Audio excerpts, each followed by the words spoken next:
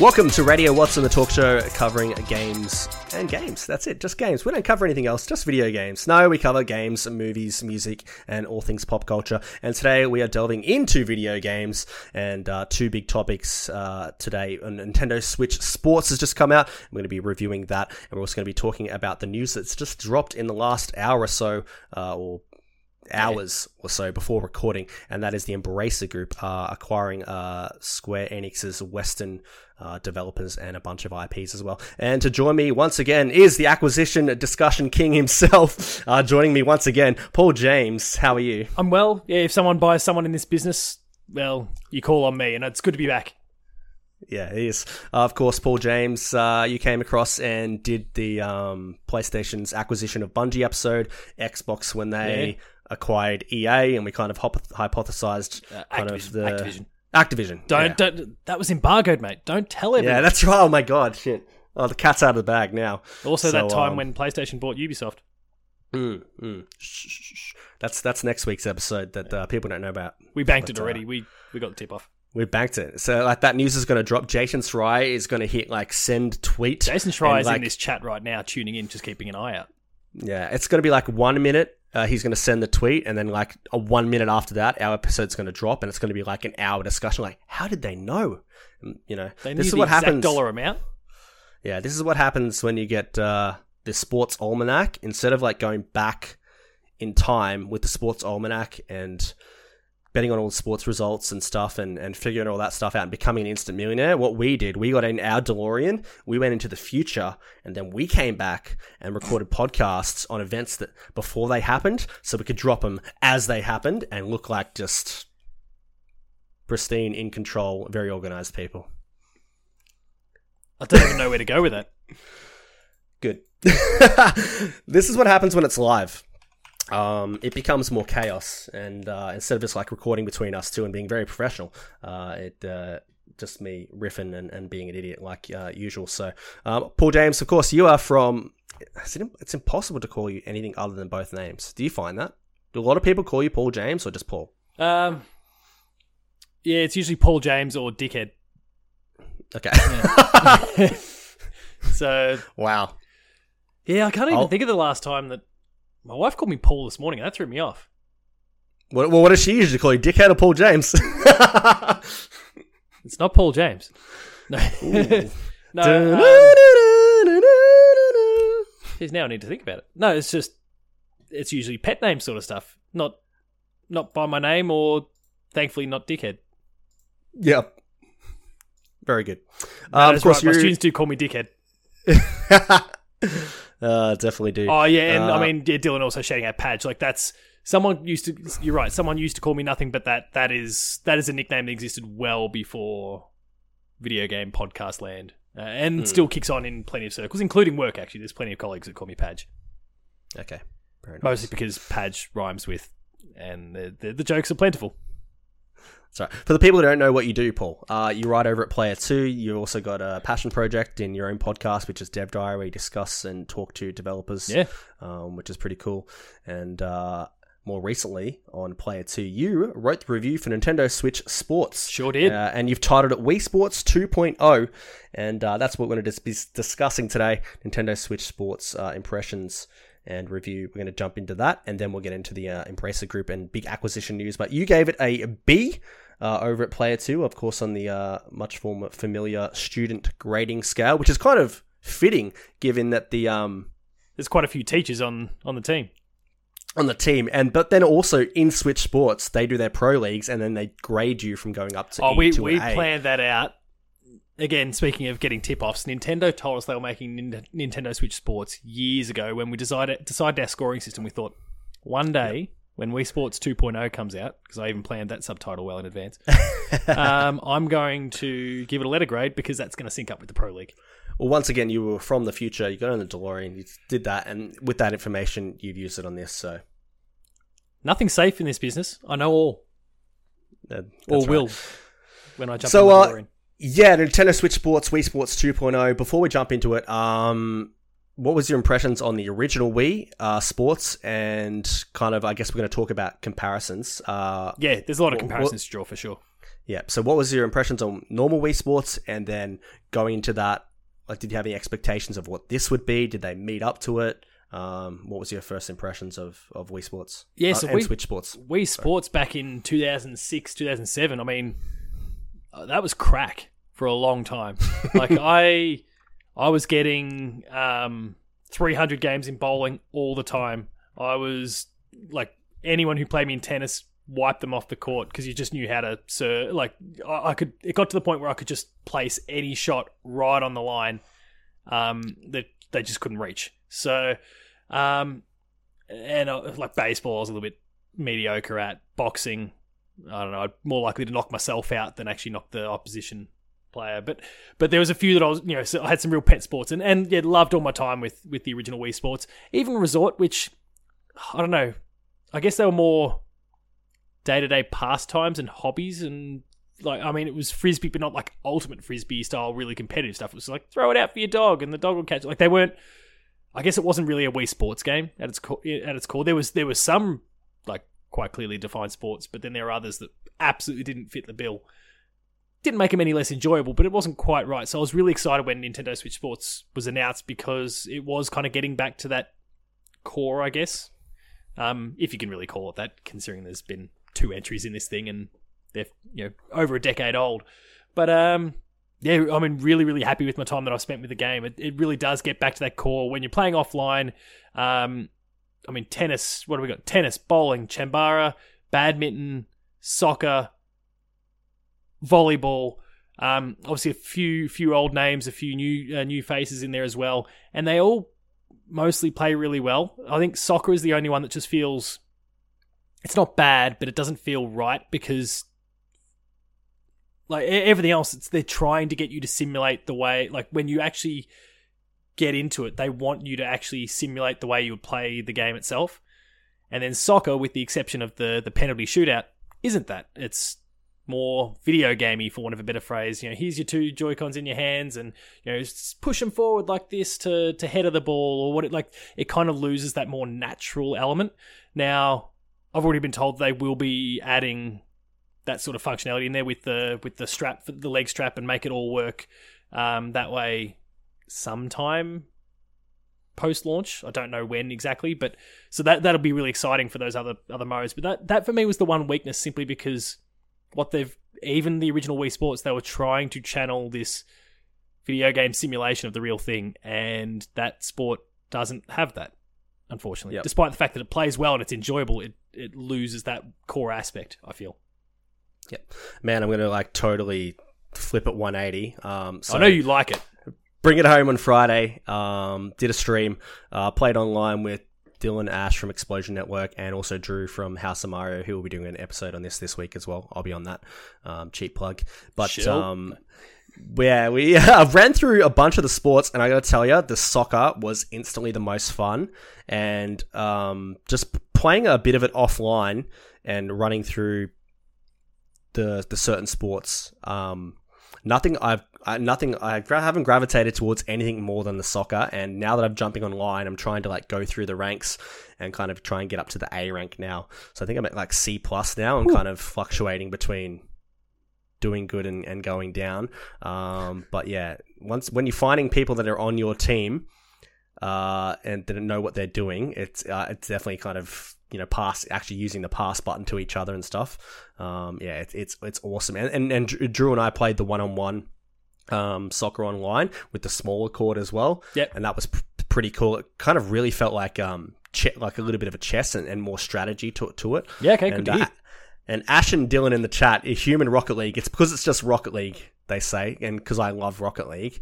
No, it's not that. Okay, people, it's a bit different. So good point. There's no battle cars, rocket powered battle cars. It's just rocket powered people. So go rocket powered people. So I am loving the soccer. I think the badminton's really cool. Once again, it feels like enough strategy and this kind of force wins back, and the timing of the smash shots. I really like the volleyball, although it's become more nailing the timing of it. It really feels like more of quick time events now, and just hitting the right shots at the right time. So unless you're really blocking or actually hitting the spike shot and trying to get through that, I feel like it's a little bit kind of you're right. It's a timing mundane exercise, and can be a little bit repetitive.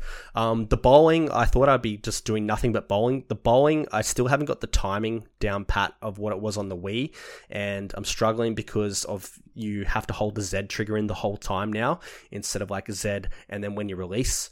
In the Wii Sports, you could release, and that's when it release. So you could release at your hip and kind of do a slow one, or release it high. And I feel like the release point of each one, I haven't kind of nailed what that is yet. So it's really hard to kind of determine how the spin is, or my style of bowling. I used to release at my hip and kind of like a quick flick, and it'll be like a slow fastball that would spin hard at the end. So my whole technique of bowling from Wii Sports has been like thrown completely into disarray and into the bin, and I'm kind of like having to retrain myself with how that works. So interesting. Yeah, I mean, I guess that's those cool intricacies about how our techniques can differ in that sense. I mean, the original Wii Sports, mine was like shift slightly off to the right of center, and then I'd literally get like the whole thing vertical. Like his hand would just be stuck up in the air holding it, couldn't go any higher, and then I would basically just throw it but rip it as hard as I could. Yeah. So I was because it limited the amount of curve because of the hang time, and it would just always consistently go straight on for a strike. So I'd be bowling here, and then I Keep release. Keep me off, why don't you? I would. I would be like releasing here hard and then stopping, and my hand would just stop there, like a flick of the wrist, and that would bang and twist in. So that is more like what I'm doing now, actually. Yeah. Okay. And then the other thing is with the Switch controllers, the Joy-Cons, they're much smaller than what the Wiimote is. So I would never use the hand rope for the Wii, because I'm an adult. I'm not going to throw it into the TV. But I feel like now there's been a couple of times where I'm like grasping over the Joy-Con possibly too much. Or it could slide out somewhere, slide out, felt like I could possibly throw it, or just the size of it makes it a bit weird, kind of manipulating things when you're trying to do a curveball in soccer, or aiming in any other sports, or the spin in bowling. So I think like it's a limitation of the size of the Joy-Con. And I think another constraint, it's one that I think that rears its head the most in bowling actually, is I think it kind of loses sense of where you're at sometimes. Like I will go to bowl and it might be a very gentle sort of action, and then it just kind of suddenly gets stuck. Yes. Or like I'll release as a part of it. Like I'm not testing it. I'm genuinely trying to bowl, and despite the fact that I'm kind of cocking the wrist so the ball should curve left, for some reason it goes right, because it's kind of lost sense of where my hand position actually was. And I think that's a tech constraint. In that particular instance, you're covering a lot of senses. It's such a small controller that there's a lot that's being obscured, and it kind of loses its positioning a little bit. Yep. And then the other two, tennis, I feel like there's actually possibly more control and more cohesion in what the Wii Sports one is. So that's all right. But I never found there to be too much legs in playing tennis anyway. I guess it's better it's online now. And then the other one that's Chimbara, I don't mind it. Once again, a little bit of strategy with kind of the swords and the charge swords and everything. I've only haven't delved too much into it, but I feel if that's the sport that's kind of replacing boxing, I think the rounds are just too quick for it what can end boxing, very fast. It can end super quick, and just having to replay the matches. But I feel like that's kind of been a thing of Wii Sports the whole time. The customization, it's not really there to be able to play longer matches or kind of do whatever you wanted to do. It's always kind of been set short type things, which is perfect for their type of games. So, but the thing, like what Dylan says, I went back and watched how your stream ended the other night with the epic sudden death, which was cool, but that mode is meh. Yeah, so Drew and I, we had like a win each and then a draw, and then it went into sudden death. And, and then the whole outside layer drops and and I didn't know, and I was like Dylan was saying, I was on stream, and I just saw it happen, and my face just like, because it's basically like maybe 2 hits and then it's over. Yeah, and already much. Short match can get it gets infinitely shorter. Yeah. So overall, I'm liking it a little bit. I just feel like it is really missing baseball and boxing. Like baseball, particularly, I'd played a lot of multiplayer with other friends and family members, and then boxing just because it was a really good one that you could play on your own and kind of play for longer. Yeah. And I feel like there was more ducking, weaving. It made really good use of the motion controllers, whereas I don't feel like I'm getting that with the Chimbara. So obviously golf is coming.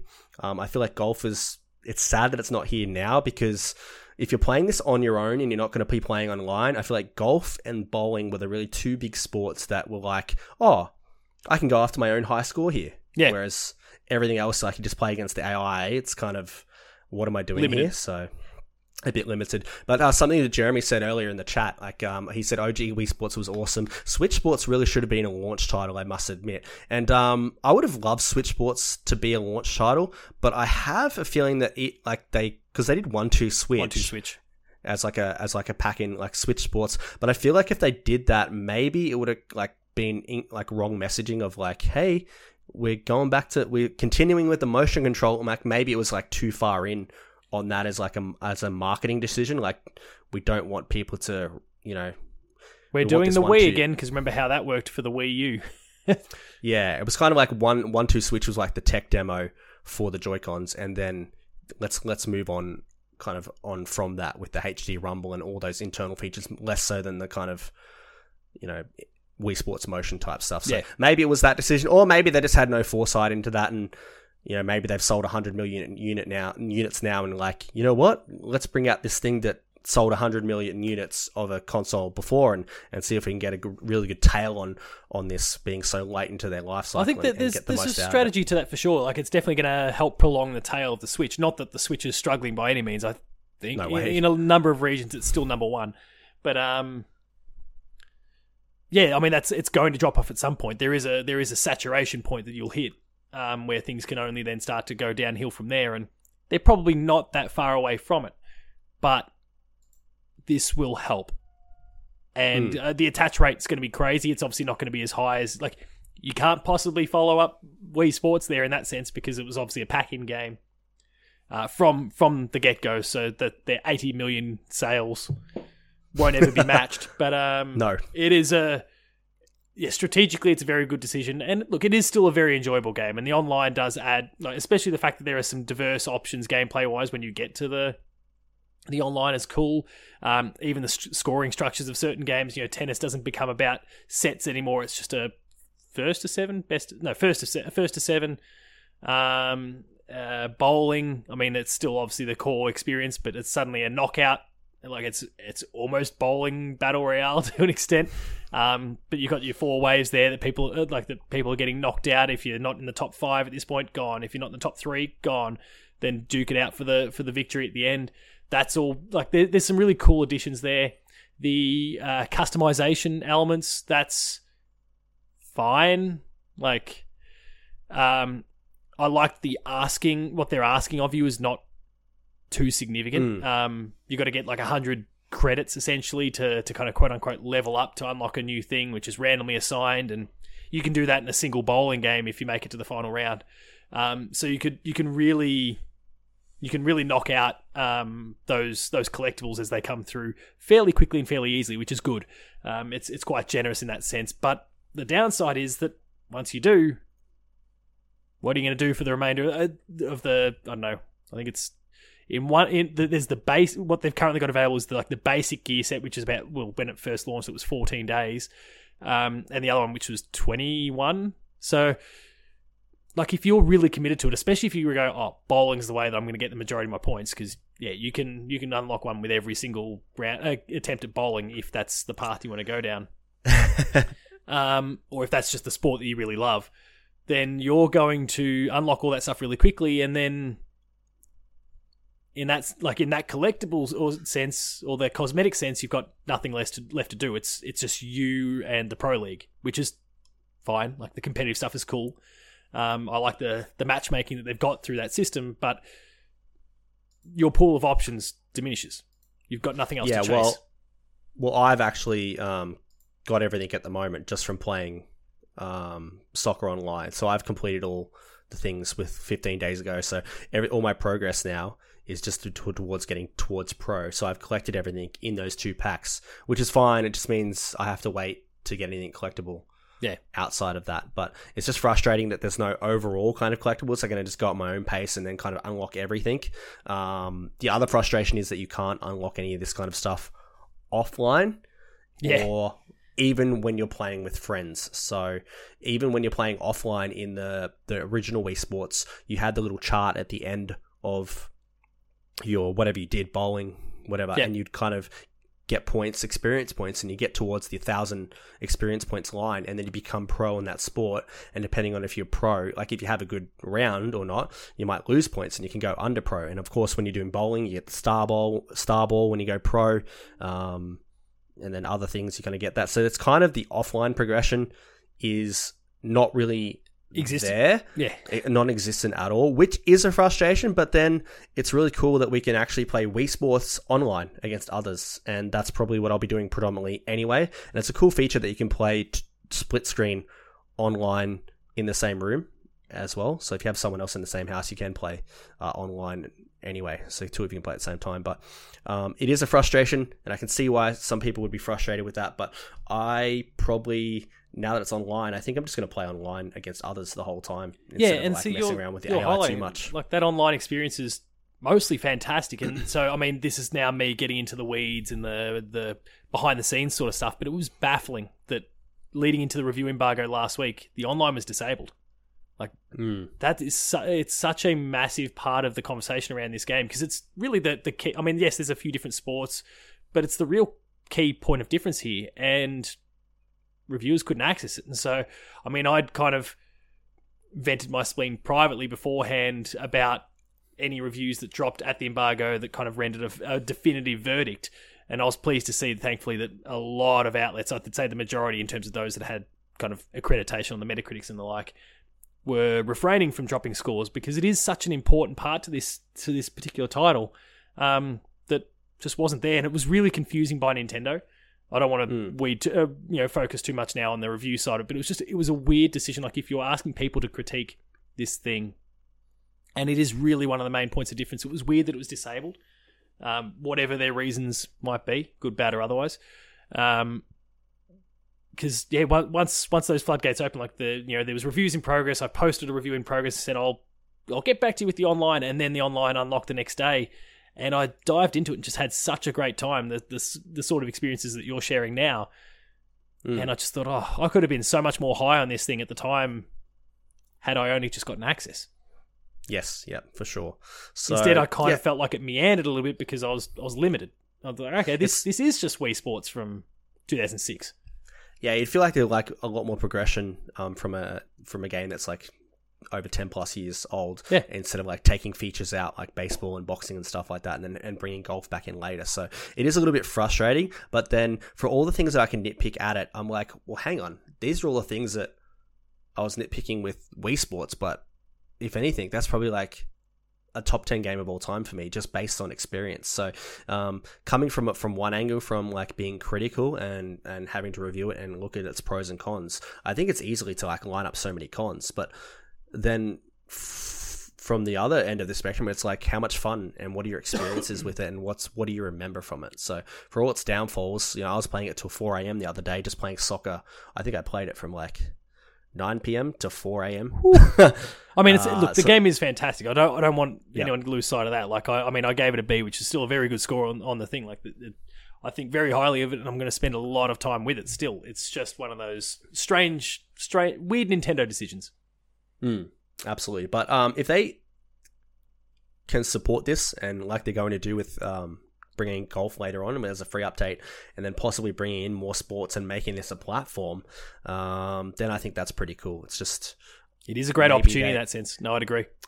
Maybe they just brought it out super quick because they didn't have anything this year based on delays and stuff, and maybe they just wanted to get it out and then know that they're going to support it later on anyway. So maybe they could have released it next year and it could have been this more complete package that we're all raving and ranting about, but maybe they always had that intention of like, maybe Nintendo's focus has changed now that they have the Switch Online service, the season passes. Yeah, like Jeremy's saying, season pass makes sense. So maybe they've don't really care about that anymore. Like, let's just drop it now. People will enjoy it, and we'll just keep supporting it and add it, and this game will build over time. So. Yeah, I mean, it'll give the game a tail, and again, like, in terms of sales, maybe the people go, but it doesn't have my favourite sport, and then they suddenly go, but now baseball's here. They go, all right, sweet, I'm in. Yeah, there's strategy to it that I can appreciate. I think like any business decision, it's where is the sweet spot there between your business strategy and making sure that you are thinking about the consumer and what the consumer actually wants. And Well, I guess it's probably too early to really make a judgment call on that. It depends on how they play things out from here. Yes, we know about golf, but where do things progress from there? $2.99 loot boxes. Yeah, Dylan's chat says $2.99 loot boxes. Mate, I don't think so. I won't be paying for no loot boxes. Cosmetics, get out of here. I've already unlocked all the cosmetics. So. Just you wait until NFTs come to Nintendo Switch Sports. Yeah, it'll be the Mario Rabbids 2 game. Oh. Back to Square Enix. And of course, speaking of... Nah, I won't do that segue. That was terrible. Because I wanted to say that you gave it you guys over yourself at Player 2, you gave it a B. I'm probably sitting at like an 8 out of 10 at the moment. And that's probably like super liberal with all the things that I could like totally just trash it and nitpick it from. Oh, look, we're still in a similar ballpark then. The B equals a 7.5 on the Metacritic scale for us. Yeah, so. Yeah. And then, maybe I'm being a little bit more conservative where I'm just like, this is all I've been playing. I finally brought a game on Switch and dusted off my Switch, so who knows. Now, we'd only originally planned to come on here and talk to 30 to 40 minutes, which is kind of where we're at the moment, about Nintendo Switch Sport and our review and impressions of that.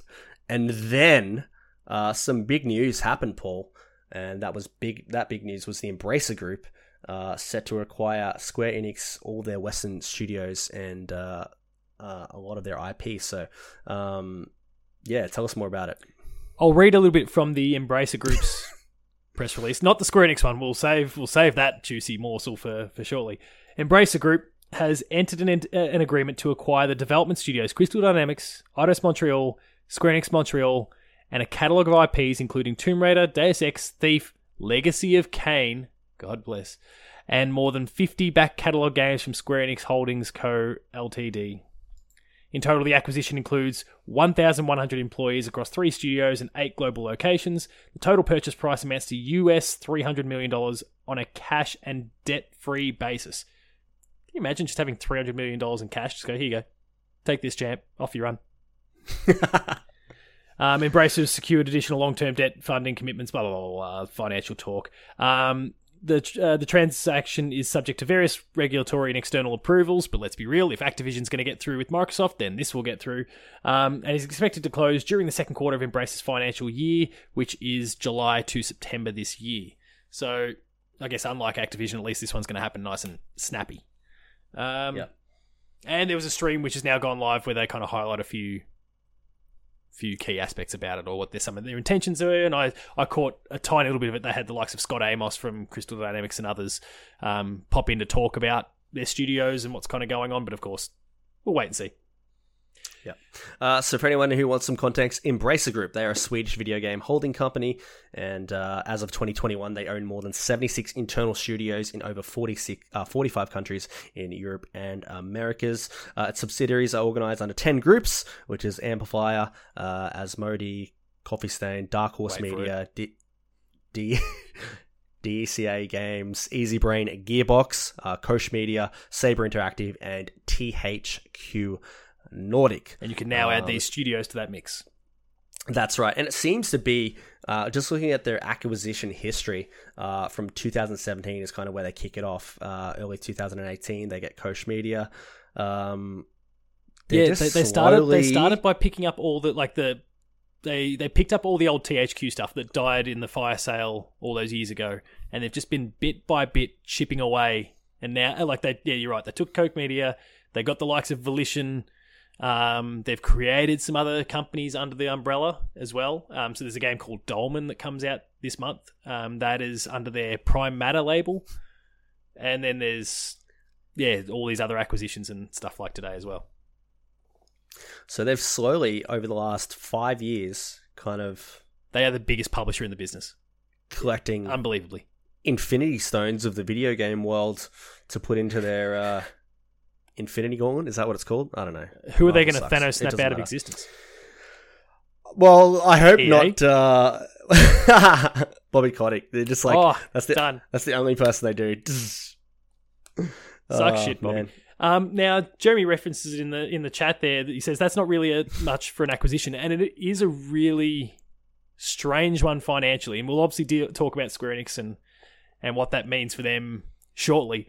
But yeah, $300 million US, when you think about Insomniac going, and this was before the buying spree, Insomniac went for 200 and sorry, someone in the chat clarified the exact number, but it was 200 and something million dollars. Now, Insomniac, I would argue, are a better team than anyone being acquired here, and I don't think too many would necessarily disagree with me there. But these are still some excellent studios, and they're getting Tomb Raider, they're getting Legacy of Kain, they're getting Thief, they're getting Deus Ex. Like, they're getting a ton of IP as well, which is something that Sony didn't get when they picked up Insomniac, because they already owned the IP, with the exception of like Sunset Overdrive and the acclaimed Fuse. Like they didn't really get anything outside of the talent, which obviously is massive. And look what Insomniac's done for them since. But they've paid a little bit more to get shit tons more. In terms of like number of people, number of studios, number of IP. There's 50 plus IP, and obviously many of which haven't been confirmed yet. I'm waiting for Dylan in the chat to start referencing Gex again. He hasn't. He did send an article beforehand from DualShockers that highlights some IP. I think he got a little bit carried away because Tomb Raider confirmed, Deus Ex confirmed, Legacy of Kain confirmed, Thief confirmed, and then a whole bunch of others. That includes Gex that says not confirmed, but that was enough for him. It's all right, mate. Just looking at Insomniac, like 229 million. There we go. Versus the 300 million for the Square Enix. Like, God, Insomniac was such a steal based on kind of all the acquisitions that kind of rolled out since, and it's kind of become this content war and arms race, really, to snap people up and have ownership of that. So 300 million for this doesn't feel like a lot. Yeah, it feels like even more of a steal, despite it being more money. In a weird way, Dylan because the value has Gex changed. Is worth more than 300 million alone.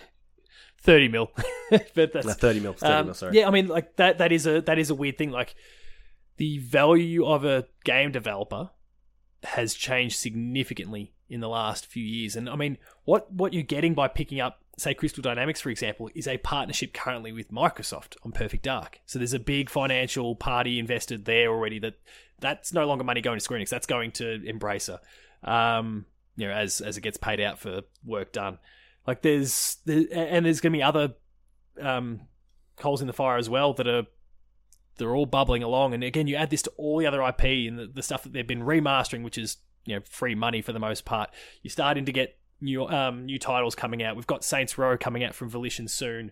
Like they're going to start steamrolling through very soon. Like they are a very small publisher right now in terms of optics. Like a lot of people, and you even before the recording were like, can you tell me a bit more about Embracer? Like you didn't know a huge amount by your own admission. But like I think the industry needs to sit up and pay attention, ignoring the fact that obviously they've just picked up some of the most acclaimed IP in the world anyway. You're going to start seeing like Embracer titles popping up really soon, and people may not realize it because they'll be from all these different labels.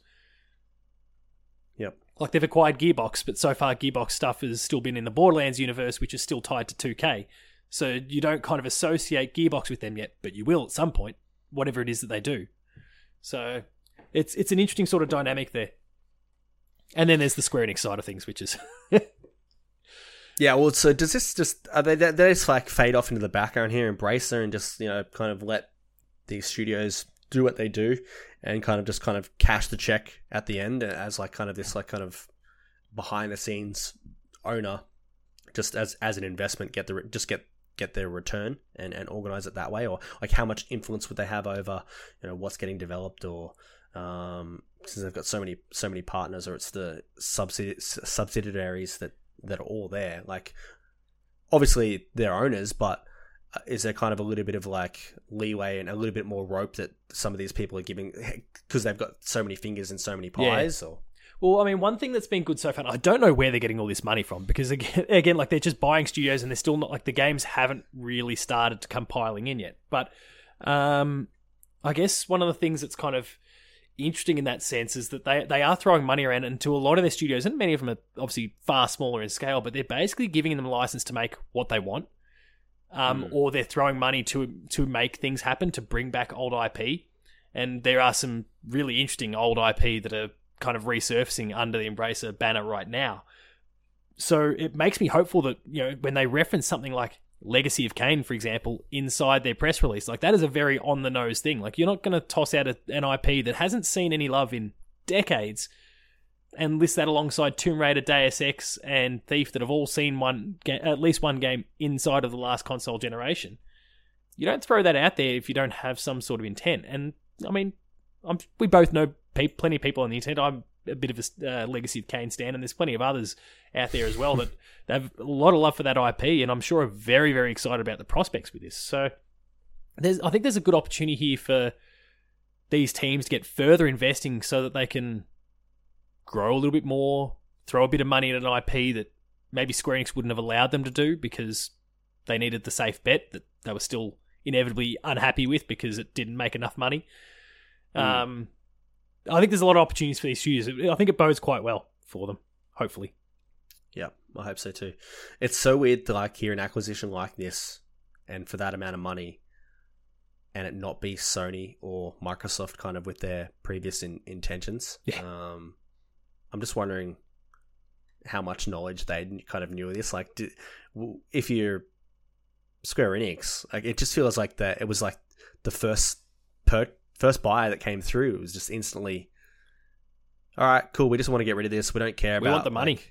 We want the money. We're over this. We're done supporting our Western studios. We just want to keep making JRPGs and obscure shit. Now they're not 100% investing into NFTs and blockchain. Yeah, okay. So I mean, we may as well jump across this because it's kind of your thing touches on actually a couple aspects there, not just the trigger word of blockchain. So Square Enix put out a press release from Yusuke Masuda, who's the president of Square Enix. This is far more high, buttoned up sort of language here that they're talking about. Square Enix Holdings today signed a share transfer agreement with Sweden-based Embracer Group concerning the divestiture of selected overseas studios, blah, blah, blah. The company's primary assets to be divested in group subsidiaries such as Crystal Dynamics, Eidos Interactive, and IP such as Tomb Raider, Deus Ex, Thief, and Legacy of Kain. Again, Legacy of Kain referenced. Anyway, the purpose, skipping down a little bit, purpose of transaction, and this is one of the trigger words is going to come up. Money. Yeah, there's a bit of that. What are they doing with the money? Well, the transaction will assist the company in adapting to the changes underway in the global business environment by establishing a more efficient allocation of resources, which will enhance corporate value by accelerating growth in the company's core businesses in the digital entertainment domain. Wank. Anyway, in addition, the transaction enables the launch of new businesses by moving forward with investments in fields including fucking blockchain. The word fucking's in there. AI and the cloud. The move is based on the policy of business structure optimization that the company set forth under the medium-term business strategy unveiled on May 13, 2021. Blockchain, fuck them. The transaction will provide an opportunity to better align ourselves, publishing function with our organisation Tokyo, revisit the current governance structure, and blah, blah, blah. Yeah, a bit more wank. Going forward, the company's development function will comprise its studios in Japan, Square Enix External Studios, and the Square Enix Collective. The company's overseas studios will continue to publish franchises such as Just Cause, Outriders, and Life is Strange. So they haven't completely abandoned Western developed games. Yep, which is good. I'm so glad that kind of Life is Strange is in that list, and it's not could be just sold off and just seen as a number in the on a bank, on a transaction. I'm sure that Embracer aren't that dumb. They see things and they know the value of certain IPs and studios. That's kind of why they're going after them. But at the end of the day, it's just like a new boss that comes in. You don't know how valuable something is. Maybe you're just coming in and in your management and you're wanting to make changes for the sake of changes, and you're just Life is Strange. That's the type of thing that we maybe it took us $5 million to make and we only made $6 or $7 million. It's not worth it just to make $2 million. We could be putting our resources somewhere else and making something bigger, and instead of it still made a profit, but it's not enough profit. So it's depending on what their investment goals are and return of investment is. I always get worried about that kind of thing, but if Life is Strange is still there, maybe they're gonna Square Enix does see value in it and it is a high performer. So yeah, I think for those three franchises, Just Cause, Outriders, and Life is Strange, the ROI is pretty decent on them. They cost them less. They don't make as much money as a Tomb Raider, but they also cost a lot less to make. And you think about it, Just Cause has had 4 entries already, so it's got brand value there. There's that too. Outsiders is it a game to service type thing online? So and it's got an expansion coming out next month too. Yep. So there's potential to keep making money off that same game anyway. So, and Life is Strange again, I think pretty small cost to make. Not, and this, sorry, for all three franchises, that's not me trying to disparage them anyway, but the cost of trying to make a title in that franchise is very different to what Crystal Dynamics is going to be willing to spend on a Tomb Raider game, because there's a certain prestige that comes with a Tomb Raider game. There's a certain investment from them that they want to put in that Square Enix was stumping the bill for.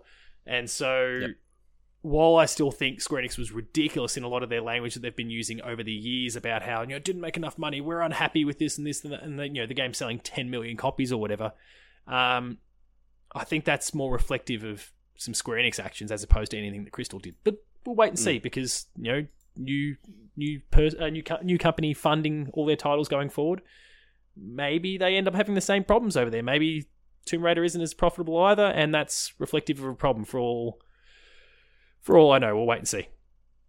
Yep. Overall, do you think this is a good thing, a bad thing, a neutral thing, who cares thing? I mean, it's a steal for Embracer Group. Again, we're going back to the dollars and cents. That is an absolute steal to get some of the most talented developers out in the Western scene. All these conversations about Western developers and publishers and acquisitions, I don't think anyone had really started talking too much about a developer being pulled out from another publisher. Yep. And this, God help us with all the conversations about more acquisitions going forward, because now people have gone, okay, well, when it comes to developers, there's really only Kojima Productions and Remedy and this and that, and the actual ones that we considered independent. But this has now shown that even if you were owned by a publisher, someone could come along and yank you out of there, which really kind of changes the landscape of that a little bit. And I think, to your point before about Sony and Xbox and those, and maybe they never found themselves in conversations. Maybe Square Enix was just, okay, fine, there's someone that's willing to pay the money, off we go. But now these other publishers that are looking to scoop up developers might be looking around going, maybe we can tap such and such on the shoulder, and we don't want the kitchen sink, but can we take this company out?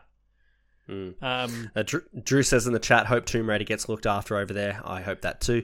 Jeremy also says, stoked that Remedy is making Max Payne, by the way. Yeah, how great is that? That'd be pretty cool. My one kind of theory, or maybe I don't know, this is something that I just kind of thought about, is with this purchase they get kind of the back catalog of Tomb Raider games, right? The licensing out for them. Yeah. So all new sales. So now with Game Pass being as big as it is, and now Sony pushing forward with their kind of PlayStation Plus Essential and Deluxe and whatever the hell it is, 5 fucking tiers equivalent, is it good? Is it, a lot of these other companies just acquiring licenses so that they can on-sell them to a Microsoft, to a PlayStation? Okay, hey, give us X amount of money. We want to put our games, or our, we want to put Legacy of Kain, we want to put Tomb Raider and Deus Ex on your platform. Now we're making deals with you where you give us money. So it's almost this kind of situation where, say we have a Netflix and fucking Amazon Prime or something, which is kind of Sony and Microsoft, and now everyone else is buying up selling themselves everything else, so they can on-sell them to the streaming services so they can have the content. Yeah, it's an interesting model that is starting to potentially form. And then you do still have the, even though some of them have kind of already partnered up with Xbox, you do see what EA Play does, and you've got the Ubisoft, I've forgotten the name of the Ubisoft one, but the Ubisoft one that was announced a week before they announced that they were buying Activision. Let's get this small fry thing out there. Hey, Ubisoft, here's your money. You're all happy. Hey, we just bought a bigger publisher than you. Suck shit.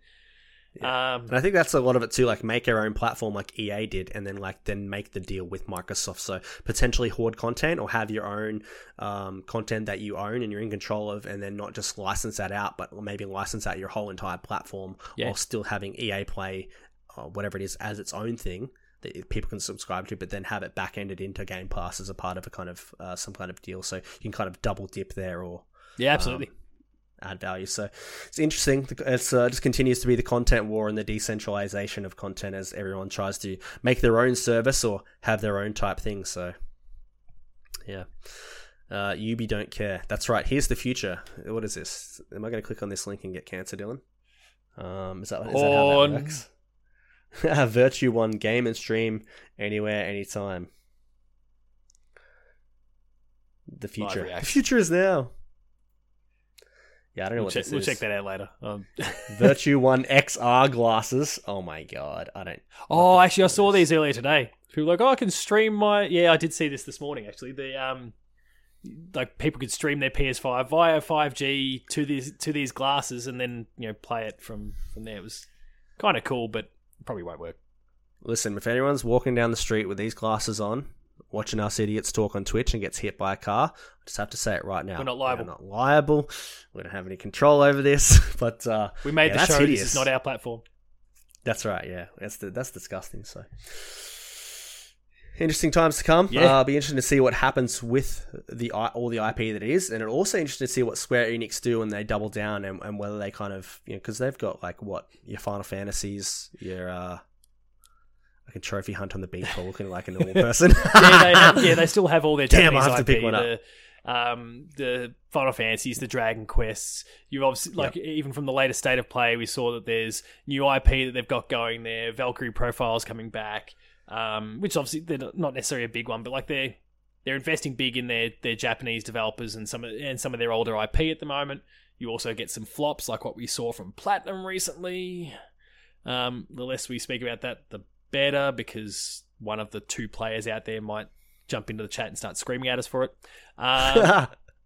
They are doubling down on their internal or their Japanese developers, which is good in that sense. But again, when they're citing in their press release blockchain, you start to lose my faith a little bit. 100%. So, yeah, weird times. All right. That's it. I think we've wrapped it up. We have. How about that? Under an hour. That's. Is there anything we can drag out? Nah, we're not going to drag it out. I don't podcast that briefly. What are we doing here? We need to talk about 40 minutes, and I need to get out a donut box if anyone saw For the Players recently. I was just going to say, do you have more donuts there? No, I still have the box from last week, which is starting to look a little dicey. Crusty. Yeah. It's not good. I need to get me some of them PlayStation donuts. You do. I went and got some more on the weekend. Reward the kids. They didn't make it home. Yes, reward the kids. Very nice. One box for you and one box for me. Yeah. Dylan said, throw that out, you fucking animal. This is it's a collector's item, Dylan. He's gonna sell it on eBay in like 5 years for, I don't know, $600 and trade it in to get a PS6 or something. Yeah, that'll do. PS5 Pro. I can get around that. So it's a limited edition. Let me do an unboxing. Yeah, I want to see your unboxing, Dylan, where you eat the donuts and like set them on fire and jump off your car and stamp them. You don't even eat you didn't even eat them. You just like stamp the donuts. You can't even eat them, right? I actually do want to see that. Content. I feel like I could email. I want to Uber Eats these donuts now to make that happen. Do it during daylight hours. He needs time to prepare as well. 100%. Thanks to everyone in the chat that has jumped along live. Thanks to everyone that's listening on the audio podcast and everyone on the VOD via Twitch or via YouTube. Paul James, where can everyone find you and your awesome stuff? Paul James Games on Twitter. Make sure to visit the website player2.net.au, and then my baby on podcast feeds, Dev Dorry. At this particular point in time, I don't have a guest lined up yet for an episode going live on Thursday. So if you happen to be, by some chance, a game developer, please come on the show. I'm getting desperate. I need something for Thursday. It's been a messy time lately with my wife having some health issues and that sort of stuff. So I found myself a bit behind, and the health is finally good, so I can kind of start getting back into the full swing of things. I just need to get over this Thursday. So please, that sounded very desperate. It's because it is. Get on my show, damn it. Yep. But yeah, Paul James Games on Twitter. You can find me on Twitter at BuddyWatson12, the podcast at Radio Watson something _. I think it's at Twitter. I don't know. The podcast is live on Apple Podcasts, Spotify, and you can catch the VODs live on Twitch, or not live on Twitch. The VODs Radio on Watson Twitch _ and YouTube. There you go. I'm a professional, baby. Yeah, professional. Look at this. Fucking professional. Okay, you got that. Professional. And stop being an idiot now. See, I only be an idiot when like we do live things and have hot takes and do all the crazy stuff. So I feel like I'm a gremlin that's like either been exposed to water or I've eaten after midnight. And you've taken off.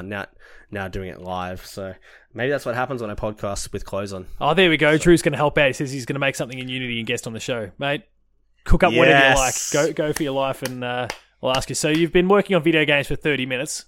What's it been like? Tell me about your career so far. What are your aspirations? Hopes, dreams? It's terrible. It's terrible, mate. I'm quitting. I had this awesome concept, and it's done now. It's this fan fiction with Bowsette, and it was going really well, and then Embracer Group came along and bought me.